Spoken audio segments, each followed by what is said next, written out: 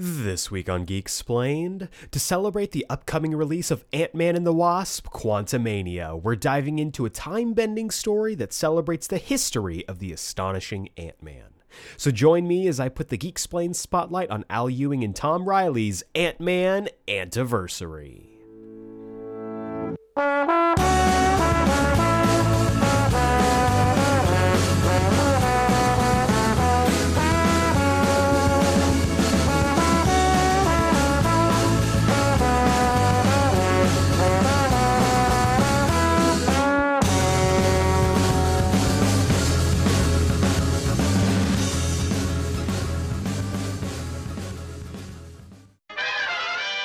Welcome back to Geeksplained. I'm your host, Eric Azana, and today's episode is the latest edition of our Geeksplained Spotlight series, where every month I take a maxi series, graphic novel, comic series, or mini series, and tell you why it's so freaking great. And this month, to celebrate the release of Ant-Man and the Wasp: Quantumania, we're taking a look at last year's 4-issue miniseries, Ant-Man Antiversary, or Antniversary. I can never get the title right.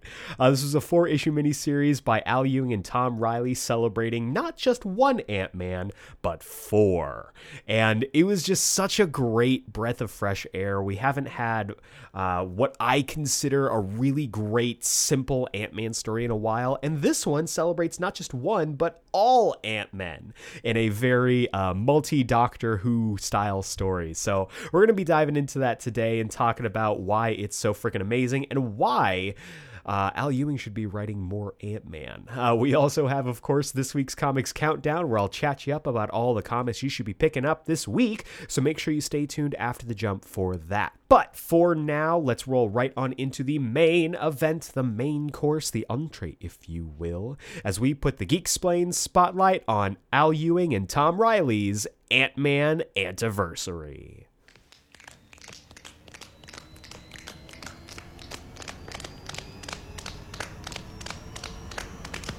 Ants! Ants! Ant-Man!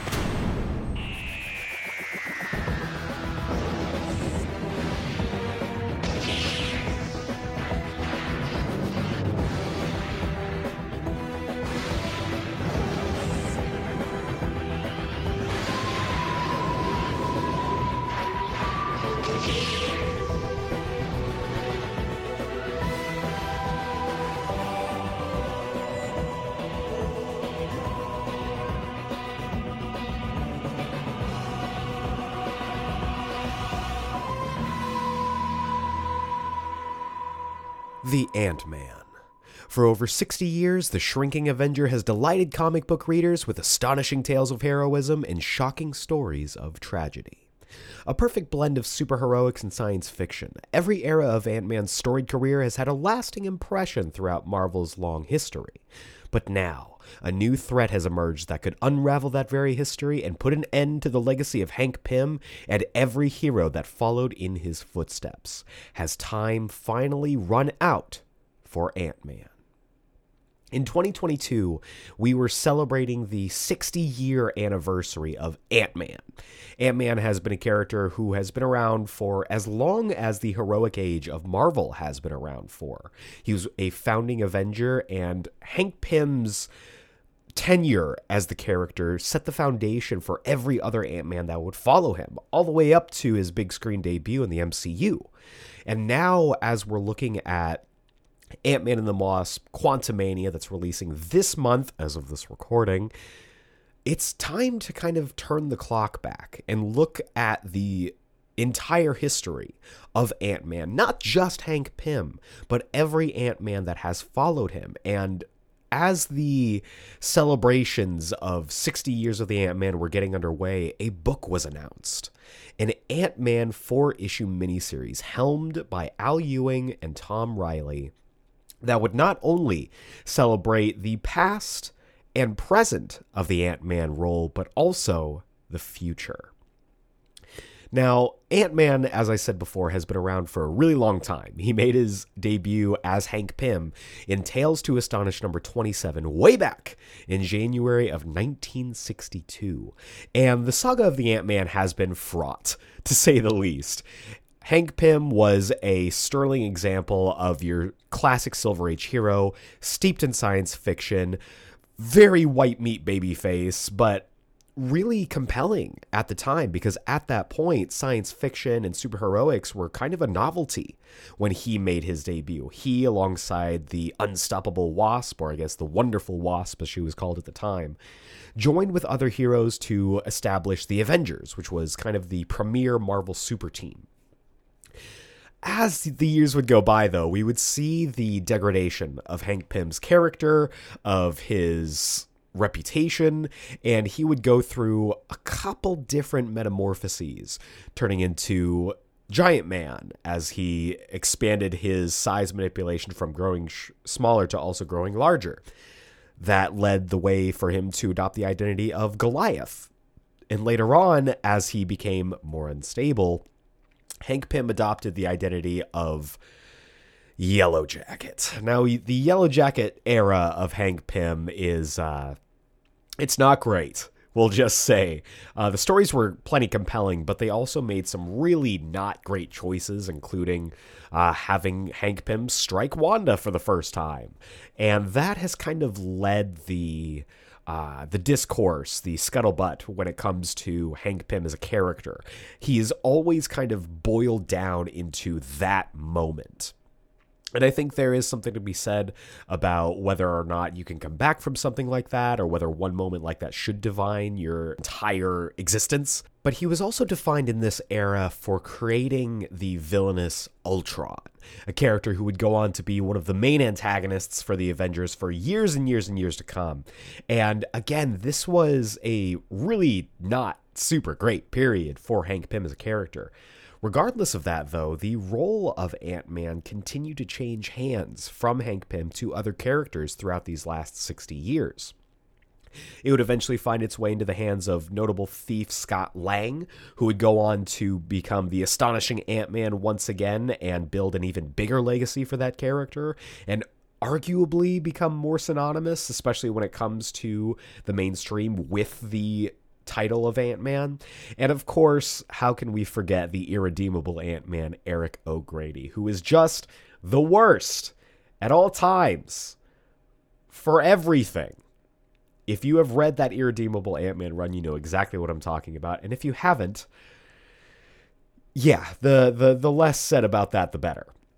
However, when the solicitations and the press was going on for this miniseries back in 2022, which feels so weird to say here in 2023, back in 2022, like it wasn't like 2 months ago, they notably had 4 different covers for the miniseries, each one highlighting a different Ant-Man.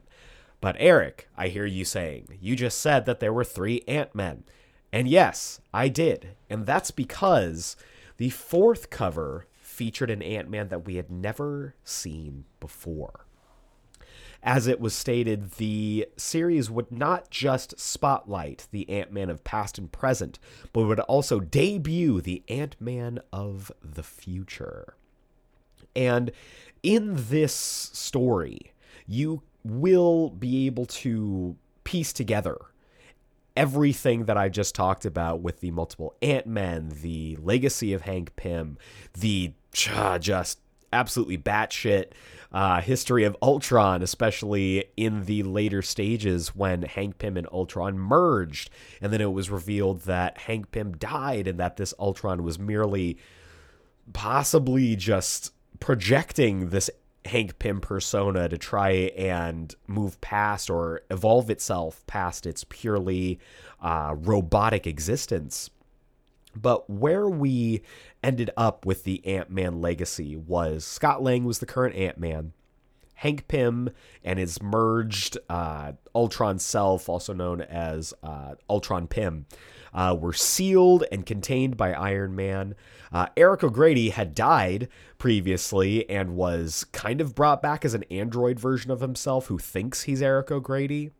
And that was kind of where we left the Ant-Man persona. Scott Lang has continued to build up his career alongside returning Janet Van Dyne as the Wasp, the daughter of Hank Pym. Nadia has also become a Wasp, and Scott Lang has started his own kind of super family with his daughter Stature, who would later on go on to commit to the superhero identity of Stinger.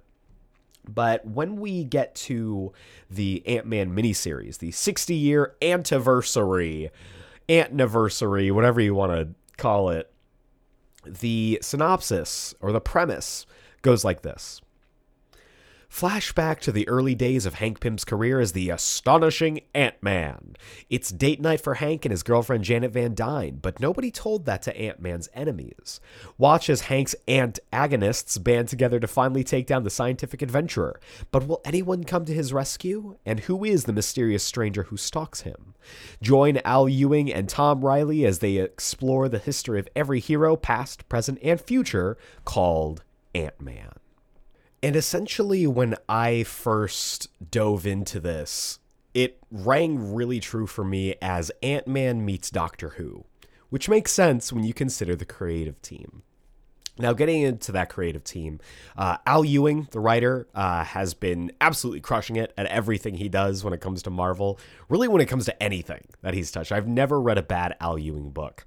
He's most notable right now for writing the X-Men Red book, but he's also done The Defenders. Immortal Hulk is one of his big claims to fame, and he had one of the greatest Guardians of the Galaxy runs ever. Ever. Period. More on that maybe in a future episode, who knows. But also, I found out, it makes so much sense to me now, that he was a co-writer on the first year of the Doctor Who 11th Doctor comics, which makes sense. And another thing that I found out that was really cool that I didn't realize until I was doing the research for this, we share a birthday. We're both born on August 12th, and that's pretty freaking cool in my book. But writing is only one part of a comic book. It is a visual medium after all. So let's talk about Tom Riley. Tom Riley is one of the fastest rising stars in comics right now and is one of my personal favorite artists. He has a style that I am a complete basic bitch for, which is the slightly cartoonish, classic throwback to old school art, a la Chris Samnee, Doc Shaner, that kind of art, which I absolutely fawn over every single time I see it. Most notably, I think he is known for his Thing series with writer Walter Mosley, which kicks all kinds of ass. And if you would like me to cover it on the show sometime, let me know. But he also had a hand in one of my favorite Cyclops stories ever, which is the Snapshots X-Men issue with writer Jay Edidin.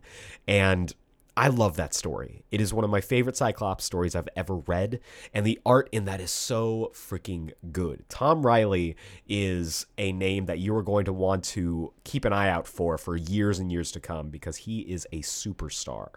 Also, I cannot say enough good things about the colors here. Jordie Bellaire is a absolute marvel, and pun completely intended, Jordie Bellaire has, I think, my favorite colors in the industry. It'd be tough. I'd have to really sit down and look at the Mount Rushmore of colorists, but Jordie is absolutely there. And none of this book is halfway decent as it is without the three of them working together in concert. I love this creative team, and they were the perfect choice to tell this story. Now, as the synopsis implies, this is kind of a multi-Doctor story, which I absolutely love.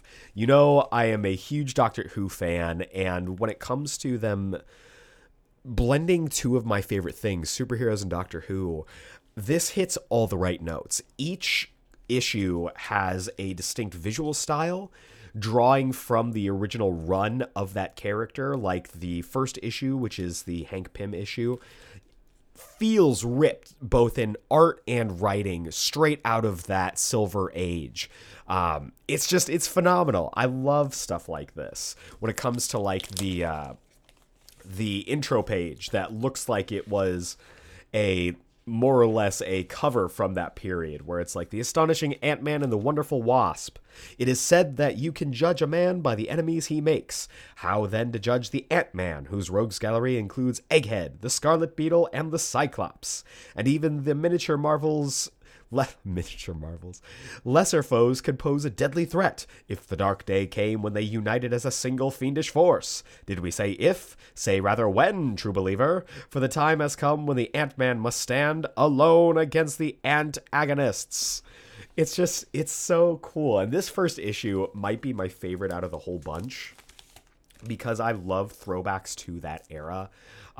It's kitschy, it's cheesy, it's cornball in all the ways that I love, and it does a great job in that first issue of establishing our two leads, Hank Pym and Janet Van Dyne, who have a lasting effect on the entire book. Janet, unfortunately, is only really focused on in this first issue. However, they are currently doing a companion piece for the Wasp, since she is also celebrating her 60th anniversary. The first issue is out, and you should pick it up, and the second issue is going to be out very soon here. But Hank Pym gets his spotlight in this first issue as that squeaky clean man of science who's kind of aloof in a very Reed Richards way, and it also establishes future characters. While there's the whole issue kicks off with Hank and Janet at a movie theater watching the latest flick of Namor versus the Fantastic Four, which is a real thing that happened.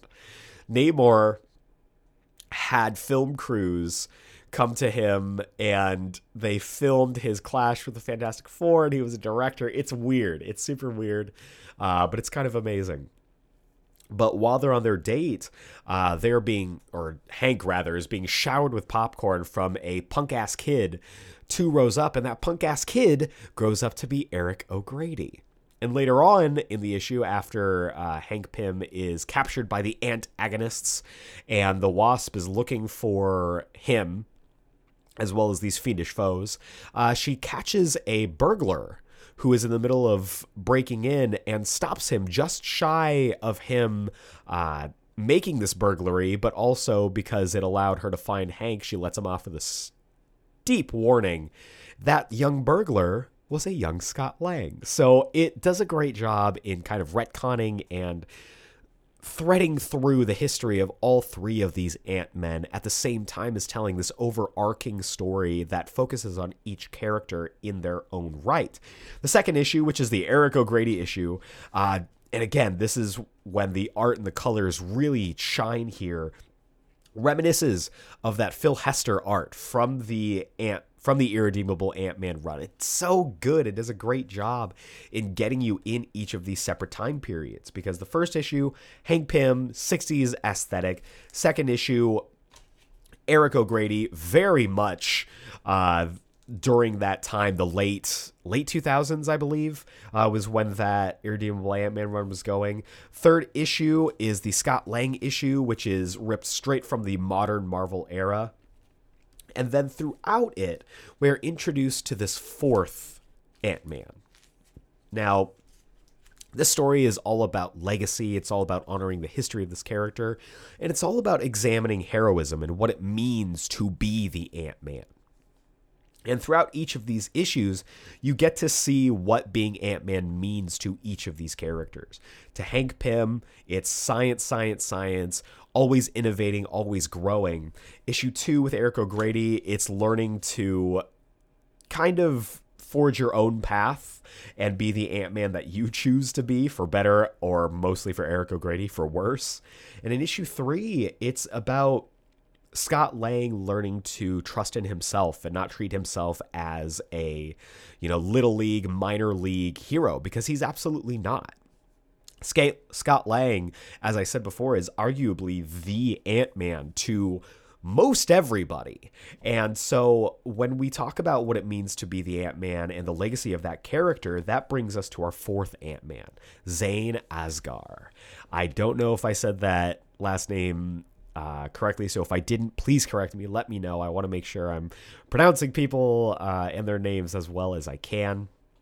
But Zane is a character from far, far in the future, thousands of years, in fact, and he has come to a come to this story as, again, kind of a blend of all three of these Ant-Men. With Scott Lang, he is able to think on the fly. He is an innovator. He is someone who gets down and dirty and in the trenches and is willing to forge whatever path he can. Like Hank Pym, he is a man of science who relies on the technological advances of his time to forge his path as the Ant-Man. And just like Eric O'Grady, he is set on making his strides for him. He doesn't want to be strictly just an Ant-Man. He wants to be the Ant-Man of his time period. And with the end of his world and the rebirth of his world, he has established himself as the Ant-Man who is going to change the world and make it a better place.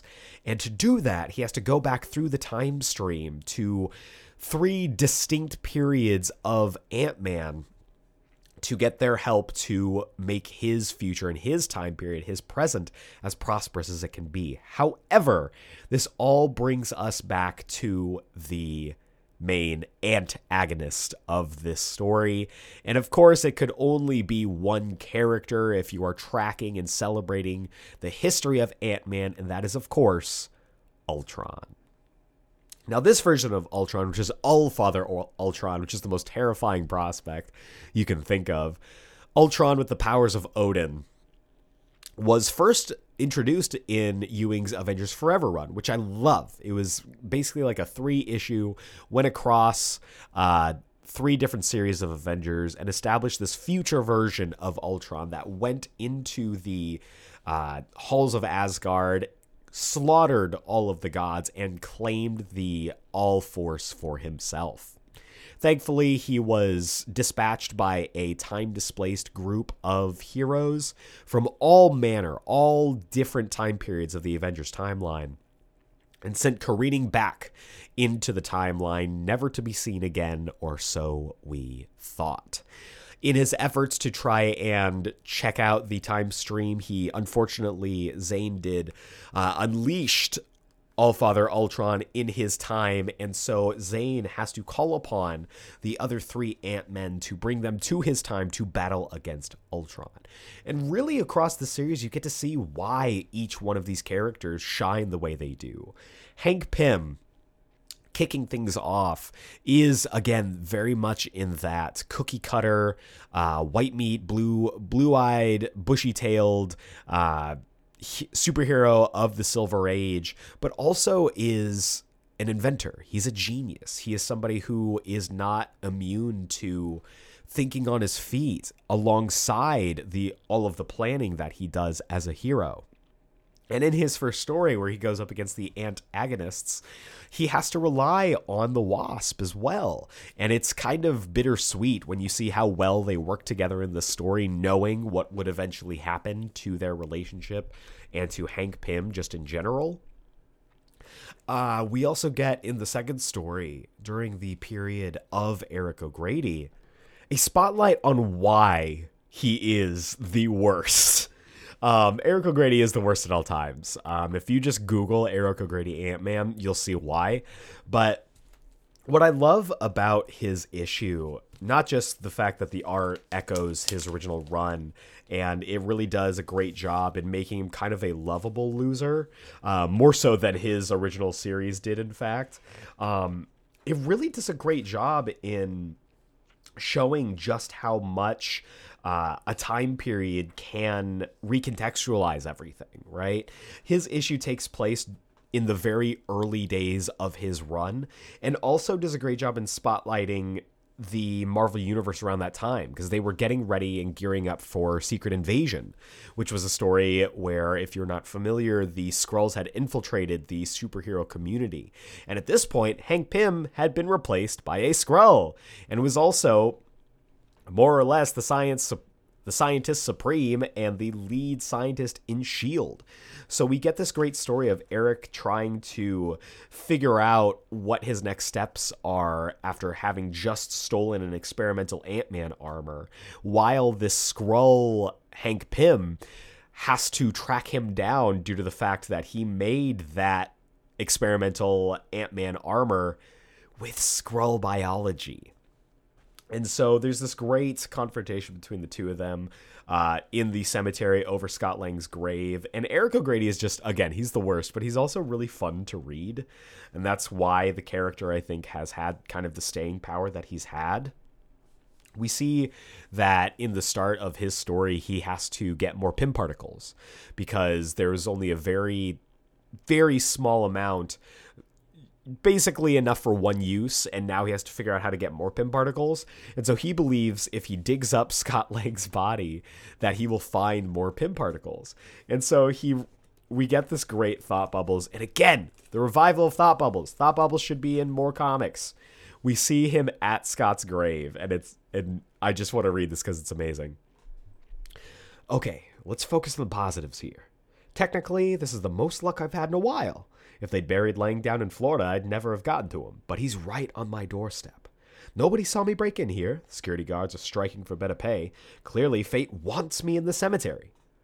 On the negative side, this is a low, even for me. Am I really going to dig up a hero's grave in the hope that he was buried in costume and that he's still got a hit of shrink gas in his ant helmet? He looks around and he goes, I mean, yes, clearly I am. But taking a moment to feel bad counts for something, right? I love it. I love it. He's objectively the worst, but he knows he's the worst. And that's something that I appreciate about characters like this. When they're the worst and they know that they're terrible people, there's something endearing about that for me.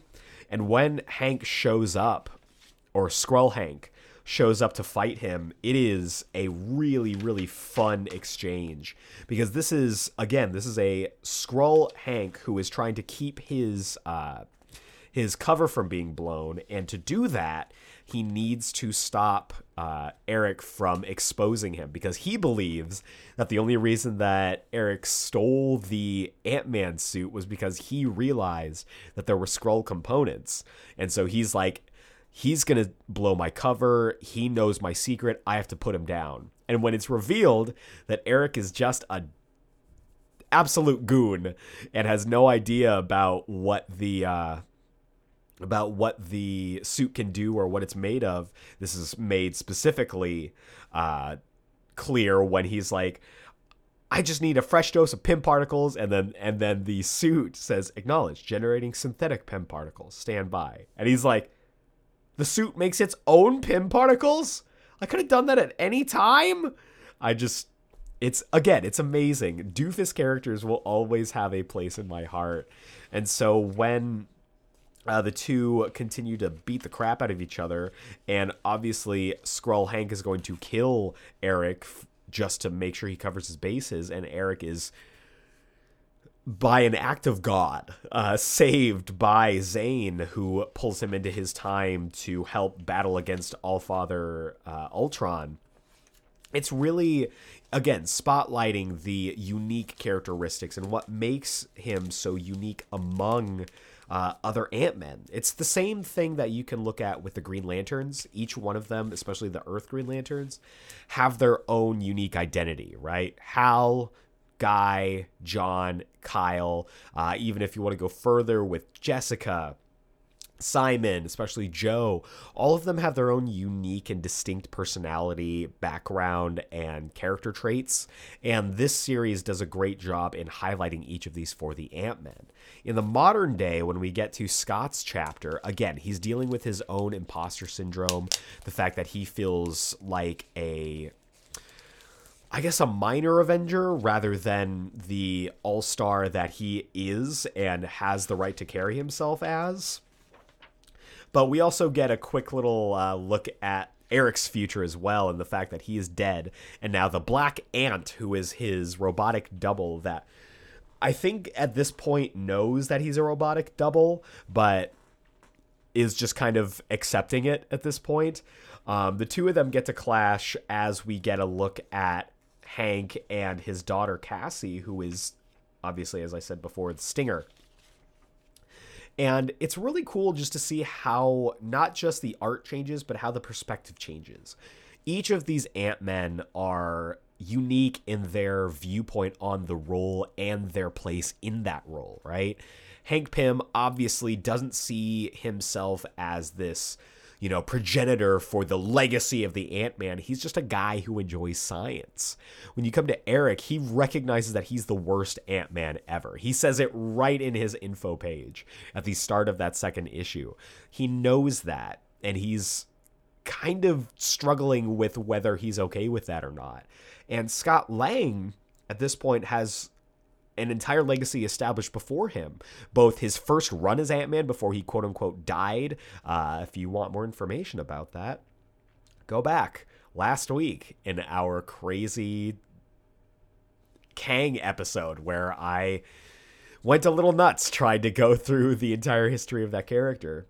But during the time of his quote-unquote death, Eric made his whole legacy as the irredeemable Ant-Man and almost ruined the identity of that role. So Scott has been trying to pick up the pieces and establish his own legacy as that character. And in that, everyone sees how good he is.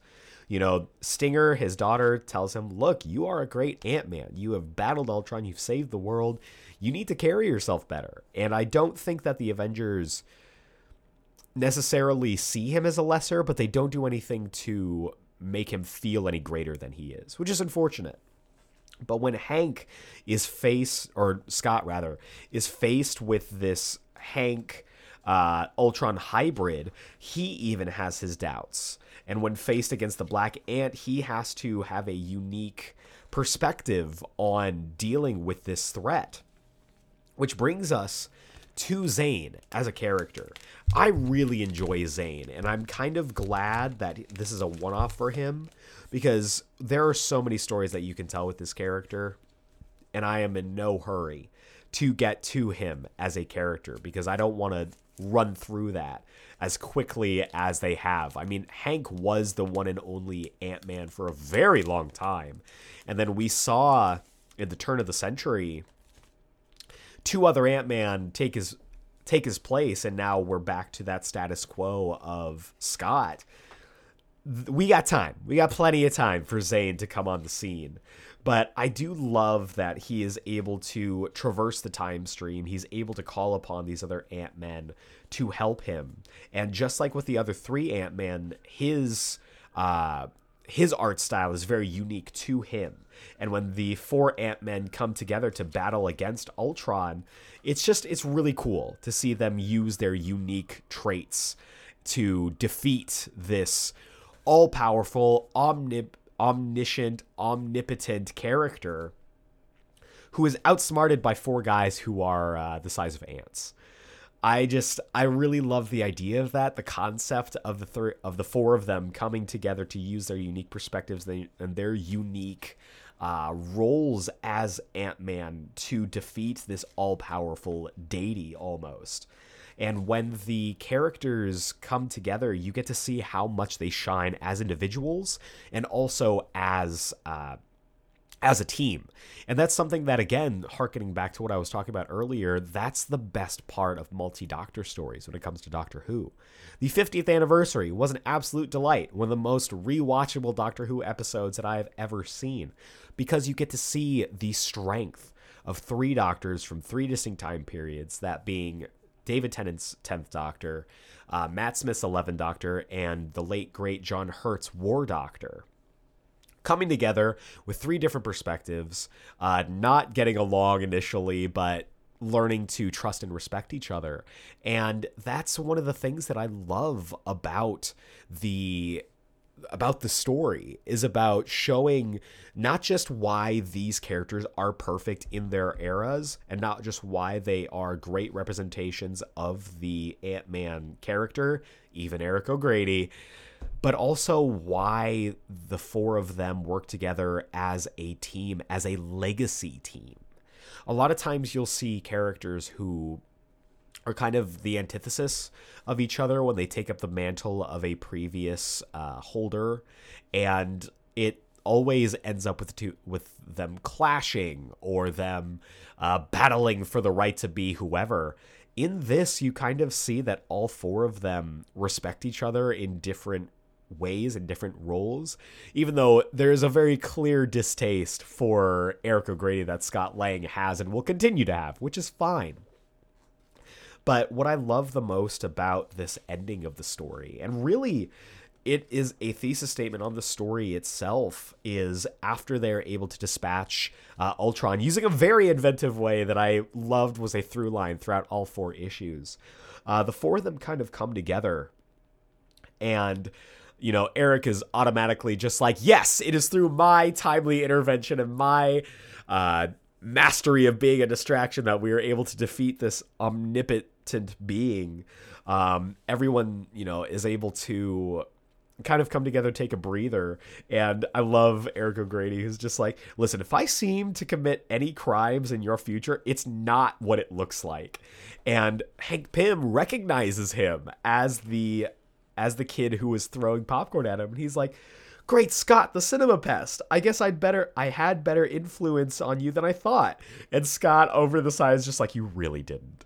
And I love all of them kind of coming together and seeing each other for not just who they will be, but who they are as characters and as Ant-Men. And as Zane kind of warns them about, oh, you shouldn't learn too much about your futures, Scott makes a great point in that he says, look, we'll be careful, but there's a lot of tragedy in the life of an Ant-Man. So all of us getting together like this is kind of a unique moment. And it really is when you look at it. All 3 of these Ant-Men, or really if you look at it, all 4 of these Ant-Men never had a lot of crossover. Sure, Scott Lang runs across Black Ant all the time, but that's not this Eric O'Grady. Eric O'Grady was the Ant-Man in his time. Scott Lang is the Ant-Man in his time. Hank Pym was the Ant-Man in his time. And Zane will be the Ant-Man of his time. There isn't a lot of crossover, so getting them together, just like in Doctor Who, is kind of an amazing moment. Like, having David Tennant and Matt Smith working off each other is incredible, and it's something that you don't see all the time. So it is special, and it matters, and it means something. And as the story wraps up, the Ant-Man of the future puts the perfect bow on this story, and really on the story of Ant-Man as a whole, in that he says time, of course, will take care of itself, as it always does. The Ant-Man has been around for 60 years, and I'm sure he's going to be around for 60 more years. We'll be celebrating the 100th anniversary, the 120th anniversary of Ant-Man as time goes on, with his appearances in comics, in film, in video games, in TV. The Ant-Man is going to last forever, seemingly, as Zane Asgar, the Ant-Man of the far future, will attest to.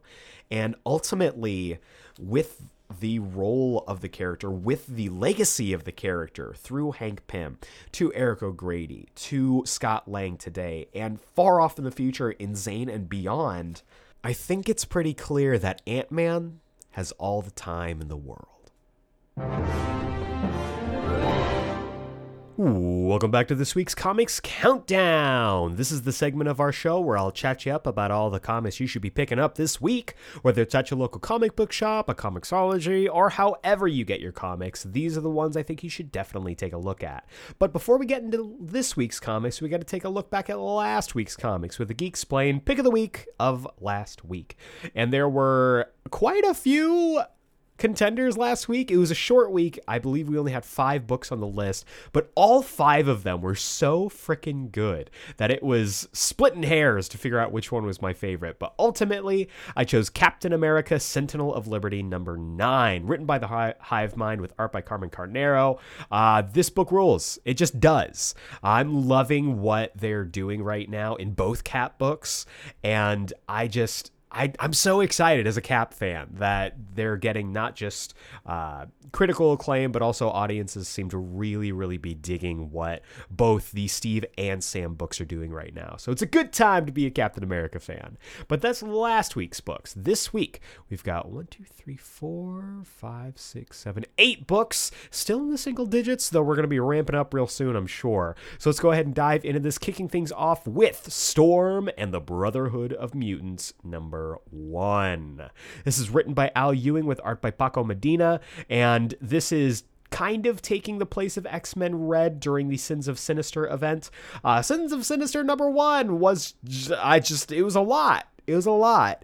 And so we're setting up exactly what Storm and her Brotherhood is going to be responding to that during this event. So I'm excited to check this out. Let's go ahead and dive into the synopsis. The New Brotherhood. Mars has been destroyed, and now Storm wants revenge. To get it, the New Brotherhood of Arakko will battle their way through hell to seek the greatest secret of the Sinister Age. But are they fighting to save the world or end it? And who is the new mutant hero called Ironfire? I'm going to assume Ironfire is a chimera because we're going to be getting a lot of those. I dig this cover too. I like this look for Storm, this very Magneto-esque inspired look. But hopefully, and I'm sure we all know that Sins of Sinister, especially with how reality bending it is, it's going to be, it's modern day Age of Apocalypse, essentially. But I'm still on board to see where they go with it. Next up, we have Lazarus Planet Next Evolution #1. This is written by Chuck Brown, Brandon T. Snyder, Ram V, and Delilah S. Dawson, with art by Aletha Martinez, Lalit Kumar Sharma, Laura Braga, and Rose Stein. Love seeing friend of the podcast Rose Stein on there. This is another tie-in to the Lazarus Planet event, and so far the tie-ins have been really, really strong, so I'm really excited to pick this up. Let's go ahead and dive into the synopsis. See no evil. Heroes will be forged. Good and bad, yin and yang. All sides of humanity will be transformed by the Lazarus event. And in the DC universe, one thing's for sure, heroes will always rise. In this special, we'll explore some of the amazing new powers gifted to the freedom fighters of the future. And we'll see what perils these villain-vanquishing virtuosos will face. What secret does Flatline seek from the heart of Talia al Ghul's HQ? Can Red Canary bring order to an out-of-control city? What secret does the heroic Deadeye hold that will haunt him forever, and enter into a brand new legend with the fantastic debut of Vigil? One thing that's really exciting about Lazarus Planet is all the new characters that they're introducing in this, many of which are Asian, which I am excited about. I love it. So I'm loving the new debuts. I'm loving the spotlights on newer characters, and it looks like this is going to be a heavy new character spotlight tie-in. So keep your eyes out for this one. Next up, we have The Amazing Spider-Man, #19. This is written, of course, by a brand new creative team stepping in to do some guest creative work. Written by Joe Kelly with art by Terry Dodson. That's really exciting. Doing a quick creative team change, I'm sure, while Zeb Wells gets ready for whatever he's doing next in Spider-Man, as well as being the new writer of the Avengers. Zeb Wells has got a lot going on. So let's go ahead and dive into the synopsis. Dark Web is over, but the effects will shake Spider-Man for a long time. To recover, Peter Parker and Felicia Hardy, aka the Black Cat, escape from the city to an exclusive spa in the Catskills. Surely trouble won't follow our webhead and ruin his romantic getaway. Join Superstar Creative guest team Joe Kelly and Terry Dodson for this special two-parter, where Spidey and Black Cat take their next step and no one tries to kill them yet. That's really fun. That's really exciting.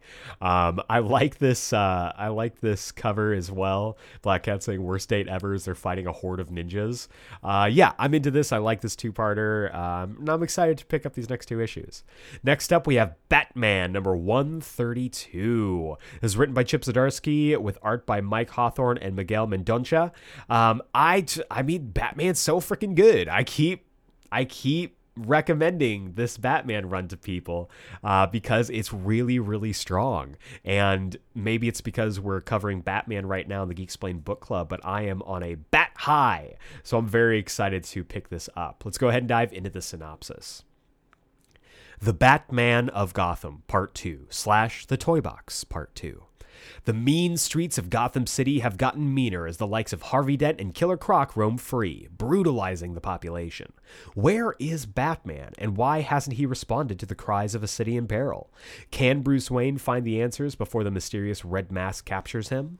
And in the backup story, Tim Drake's hunt for Batman continues. Will Metropolis's newest Superman, John Kent, be able to help the Boy Wonder with this multiversal mystery, or will they both run afoul of an overpowered Toyman? Yeah, I'm really digging this. I love that Robin is getting a spotlight here, specifically Tim Drake, my boy. And I love that we are dealing with a more, I don't want to say like a more intimate, a more personal multiverse story, but that's kind of what it feels like, right? It doesn't have the like multiverse ending, stakes. It's very personal. It's very minimized, very just Batman is in another world and no one knows. And so I'm really digging this. I'm really excited to see where they go with this. Next up, we have Captain America, Symbol of Truth, number 10. This is written by Tochi Onyebuchi with art by R.B. Silva. And again, I have to reiterate, the Cap books are so freaking good right now. They have been for a while, but they are firing on all cylinders with both the Steve and Sam books. And the Sam book is really, really cool. Just dealing with the more international stakes, dealing with foreign policy, foreign politics, and running afoul of the White Wolf. I'm so excited that they brought the White Wolf back for this. He works as a really great foil to Sam, and then you've got Ian dropped in the middle of it. It's just all amazing stuff. So let's go ahead and dive into the synopsis. Pax Mohanda, Part 5. Cap versus Falcon. When Falcon arrives in Mohanda, delirious and rampaging from the effects of White Wolf's chemical attack, it's up to Captain America to save his friend, or to stop Falcon from hurting anyone else. In this heartbreaking showdown between partners, Sam Wilson must make a choice about who he wants to be and what he is willing to sacrifice for the mantle of Captain America. Boy, if they kill Falcon, I swear to God, we're going to have to see, but I am clenched, we'll say. Next up, we have The Flash, number 792. This is written by Jeremy Adams with art by Roger Cruz, and this is continuing on the 1 Minute War. I'm loving 1 Minute War. The 1 Minute War special last week was amazing, and we got to see some from my girl Avery Ho. I'm really excited. I love seeing the Flash family all together, working together. So let's go ahead and dive into the synopsis. 1 Minute War, Part 3. The Flash family is in dire straits as the Fraction begin their takeover. Looking for a way to push them back, Impulse has an idea. The kind of idea that usually gets people in trouble. It's up to Kid Flash to keep him company on a daring mission that could help turn the tide against this extraterrestrial threat. So yeah, I'm really excited. I love this team up between Ace and Bart. This is a lot of fun. I love seeing them clash. I'm excited to see what kind of hijinks they get into. This is going to be one to look out for sure. Next up, we have Daredevil number 8, written also by Chip Zdarsky with art by Marco Cicchetto. And we are on a collision course. We have the impending war between the Hand and the Fist, and I feel like we're here. We've gotten through all of the preamble, we've set the stage, and now it's just time for the fight. So let's go ahead and dive into this lengthy synopsis. The Red Fist Saga, Part 8. At last, war. So yeah, I think they went a little wordy there, but I'm really excited. I'm stoked. I'm really, really stoked. This is going to be incredible. I can't wait to pick this up. But the big book of the week, the book I think you should absolutely be picking up, is Gotham City Year 1, number 5. This is written by Tom King with art by Phil Hester, and I have been singing the praises of Gotham City Year 1 since it was announced, and I'm very excited that it has been just absolutely crushing it ever since. I love this book. I think it's wonderful. Tom King has an absolute gift when it comes to crime thriller, and I'm really, really stoked to pick up this next chapter. So let's go ahead and dive into the synopsis. Chapter 5. Beaten, bruised, and betrayed. Slam Bradley should have never gotten involved with the Waynes. With a tragic turn of events and a city on the edge of burning, can this hard-boiled private detective close an impossible case? Yeah, so this is really fun. Again, this is kind of like the fall of Rapture in the BioShock world. It's just really cool seeing the choices that are made to turn Gotham City from this shining beacon into the Gotham that we know today. So I can't wait to pick this up, and I can't wait to pick up all of these books. That wraps up this week's Comics Countdown. But to recap, we've got Storm and the Brotherhood of Mutants #1, Lazarus Planet Next Evolution #1, The Amazing Spider-Man #19, Batman #132, Captain America Symbol of Truth #10, The Flash #792, Daredevil #8, and Gotham City Year 1 #5. Plenty of books to pick up. There is something literally for everyone, so there is no excuse not to make getting your comics your top priority this week. And that is going to bring us to the wrap-up. If this is your first time joining us on the Geeksplained podcast and you like what I do here, feel free to subscribe to us on the podcasting platform of your choice and give us a rating and review. We drop new episodes every single Wednesday, and honestly, ratings, reviews, and subscriptions really do help me and the podcast out in this weird podcasting algorithm space, raises up our stock, and gets us out and into the orbit of listeners just like you. And if you give us a 5-star rating and review on Apple Podcasts, iTunes, whatever you want to call it, I will read your review here live on the podcast. You can write literally whatever you want. I will be forced to read every single word. As long as you give me those 5 stars, the sky's the limit. And you'll be able to join the likes of our Red 13, including Seafire ND, Joshua Pastel Pixels, Matt Draper, Burrito Man 88, Doug from For Every Kind of Geek, Don Swanson, That Guy Brian, Mouth Dork, Dallas Meeks, Amazing Spider Fan, Alok and AZ, Sass, and Jedi Jesse 20. And now we have a review from Ken4656. Ken, thank you so much. You know what you did. I appreciate you. You're the man. Who writes in Great Geekery. 100% worth the listen. It's refreshing to hear the perfect storm of passion for superheroes, comics, and more from someone who actually knows what they're talking about. Highly recommend. Ken, thank you very much. I really do appreciate that. But now I have a quandary. I've been doing code names for every single every single grouping of reviewers. You know, we had our Hateful 8, our Dirty Dozen, our Red 13. I don't know any famous 14s, so I'm going to think about it. I'll come back next week with something, I'm sure.